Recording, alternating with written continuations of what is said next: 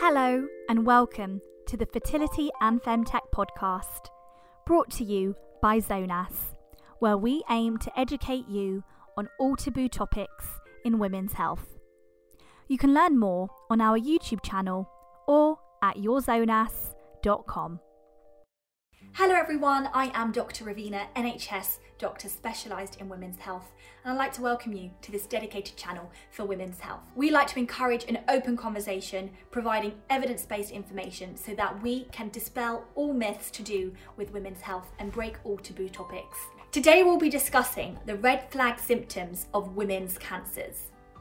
This is one episode in the series of episodes to do with cancer. This month is Ovarian Cancer Awareness Month. So not only are we talking about ovarian cancer, but also endometrial cancer, cervical cancer, as well as breast cancer, how to check your breasts. So today I'd like to sum up all the key symptoms that I'd like you and all the women around you to be aware of so you know when to come for help. If you'd like to learn more about women's health, check out our ebook, which is in the link below, which is completely free. And you can also check out our podcast on fertility and femtech if you're on the go and want to learn a little bit more. So let's dive straight in. So the key cancers I'd like to talk about today are ovarian cancer, endometrial cancer, cervical cancer, vulval and vaginal cancer. So in this video, we'll be discussing the key facts of each cancer, as well as the key symptoms to be aware of for each of these cancers. I want to make sure that women are aware of the red flags so that they know when to present to a doctor. Now, with these cancers, they affect women in general, but each of these cancers affect women at different points in their life. So we have cervical cancer symptoms that women in their younger years should be aware of, and then we have endometrial cancer, which is for women who are generally postmenopausal. And then we also have vulval cancer and vaginal cancer that affects women towards the end part of their life. So our aim is to educate women, whatever age that they are. So if you have sisters, girlfriends, mothers, grandmothers, aunties, or any women that are close to you or identify as women, then please do share this video with them, because we need to disseminate evidence-based information. If you have any questions or any comments that you'd like to add, please add them in the comments below, or feel free to private message me on Instagram at dr.ravina. So ovarian cancer is related to family history. So if someone in your family has had ovarian cancer, then it's important that you do get checked for this and you are aware of the symptoms. Ovarian cancer is associated with a genetic mutation known as the BRCA mutation, BRCA, and there's BRCA1 and 2.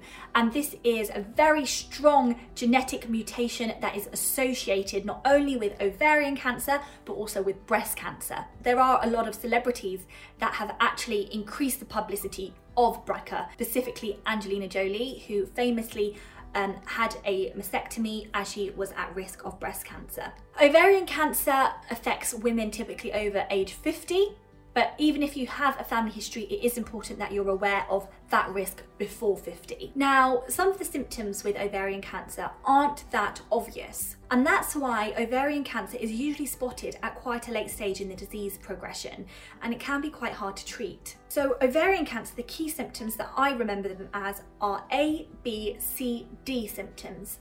So A is abdominal pain.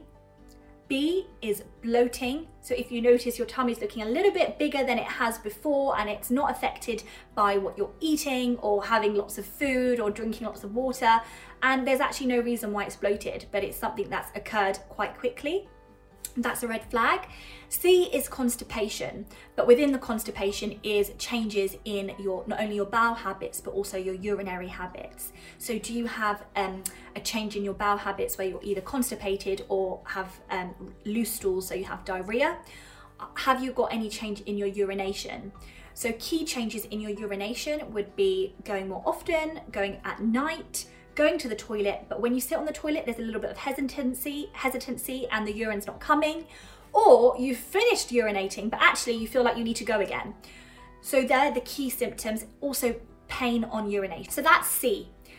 D is dietary changes. So do you feel as though you're not as hungry as you normally are? Do you have a loss of appetite? These are quite vague symptoms, to be honest with you, and that's why ovarian cancer is so hard to pick up. But I really want to stress those 4 symptoms, and if you experience any of those 4, then you need to talk to your doctor, because we'd like to do a blood test on you called the CA125. We then also send you potentially for a scan if the CA125 is high. And that scan would be a transvaginal ultrasound, so we can have a closer look at the ovaries.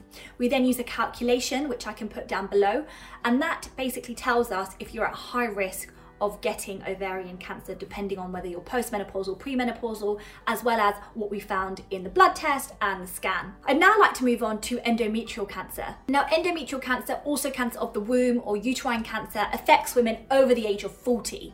And this is generally postmenopausal women. There's very good survival, and 70 out of 100 women will survive more than 10 years from their diagnosis, which is actually very good in terms of statistics for cancer. Key symptoms to be aware of for endometrial cancer are postmenopausal bleeding, bleeding in between your periods, bleeding after sex, having a mass that you feel it in your tummy, which feels a bit unusual, and any pain in your pelvis. The key investigations we would do would be a transvaginal ultrasound scan, and we'd also potentially do a biopsy if there was anything abnormal. Let's move on to cervical cancer. What are the key symptoms you need to know about for cervical cancer? Well, cervical cancer affects the young. It affects young women, and the symptoms you need to be aware of are bleeding in between your periods, bleeding after sex, any abnormal vaginal discharge, and also any pain either in between your periods or after having sexual intercourse. Cervical cancer is one of the biggest cancers, and it affects 1 in 10 women worldwide. So that's a huge amount if you look at all the women in the world. Cervical cancer really needs some prevention. And the way you can prevent it is by going for your cervical smear. You can get your 2 doses of your HPV vaccination, which is offered at age 13 and 14 in the UK. And it's also really important that you use condoms. HPV is spread by skin-to-skin contact, it's spread by sharing sex toys, and so by using a barrier contraception like condoms, you can prevent that transmission of HPV. And we know HPV is one of the biggest risk factors associated with cervical cancer. By implementing the vaccine, condoms, and going for your cervical smear, we can help prevent 90% of cervical cancers. The risk factors associated with cervical cancer are having a high number of sexual partners, having your first episode of sexual intercourse at a younger age, not using condoms, and also if there's risk of your partner having HPV. We diagnose this with a biopsy of your cervix. The main issue with cervical cancer is that it's picked up too late, and so the rate of death is very high with cervical cancer. The average age of death is around 59 of cervical cancer, so that's why it's important to keep yourself protected. When you get called for your cervical smear, please do go. If you want to know more about what the cervical smear is and what happens at your appointment, I've got a video that I've already done for you to look at after this video. So let's talk about vulval cancer and vaginal cancer. I'm going to talk about these cancers together because they present similarly, and it's quite hard to distinguish between the two when you are examining someone without a biopsy. So the key symptoms are a mass in the vagina, and I'm going to put a diagram of what the vulva looks like. And so if you notice any changes to this area, so change in the skin, any masses, any new itchiness, any bleeding, any ulceration to the lips of the vulva, any redness, then these are all key signs that you need to be aware of for vulval and vaginal cancer.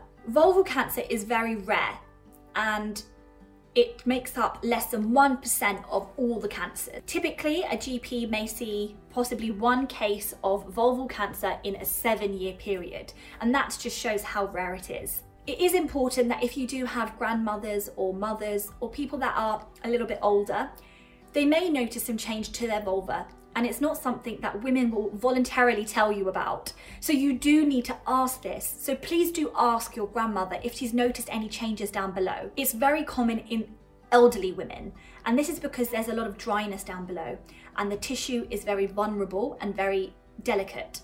Many women have a chronic disease called lichen sclerosis, and this is where you get a loss of the architecture of the vagina and the vulva, and it's quite itchy and it's quite painful down below. It can also cause painful sex. this is one of the key diseases that can increase your risk of getting vulval cancer. We diagnose any vulval or vaginal cancer with a biopsy. So if you have any of these symptoms, talk to your doctor so that we can refer you to get that scan and get those investigations done. So that concludes today's episode on red flag symptoms to be aware of to identify women's cancers. If you have any worries or have any questions that you'd like answering, please do let us know in the comments below. Your comments can help other women to identify their own symptoms. Of course, share this with your loved ones so that we can educate the female population as much as possible with evidence-based information. Until next time, all the best, take care, bye.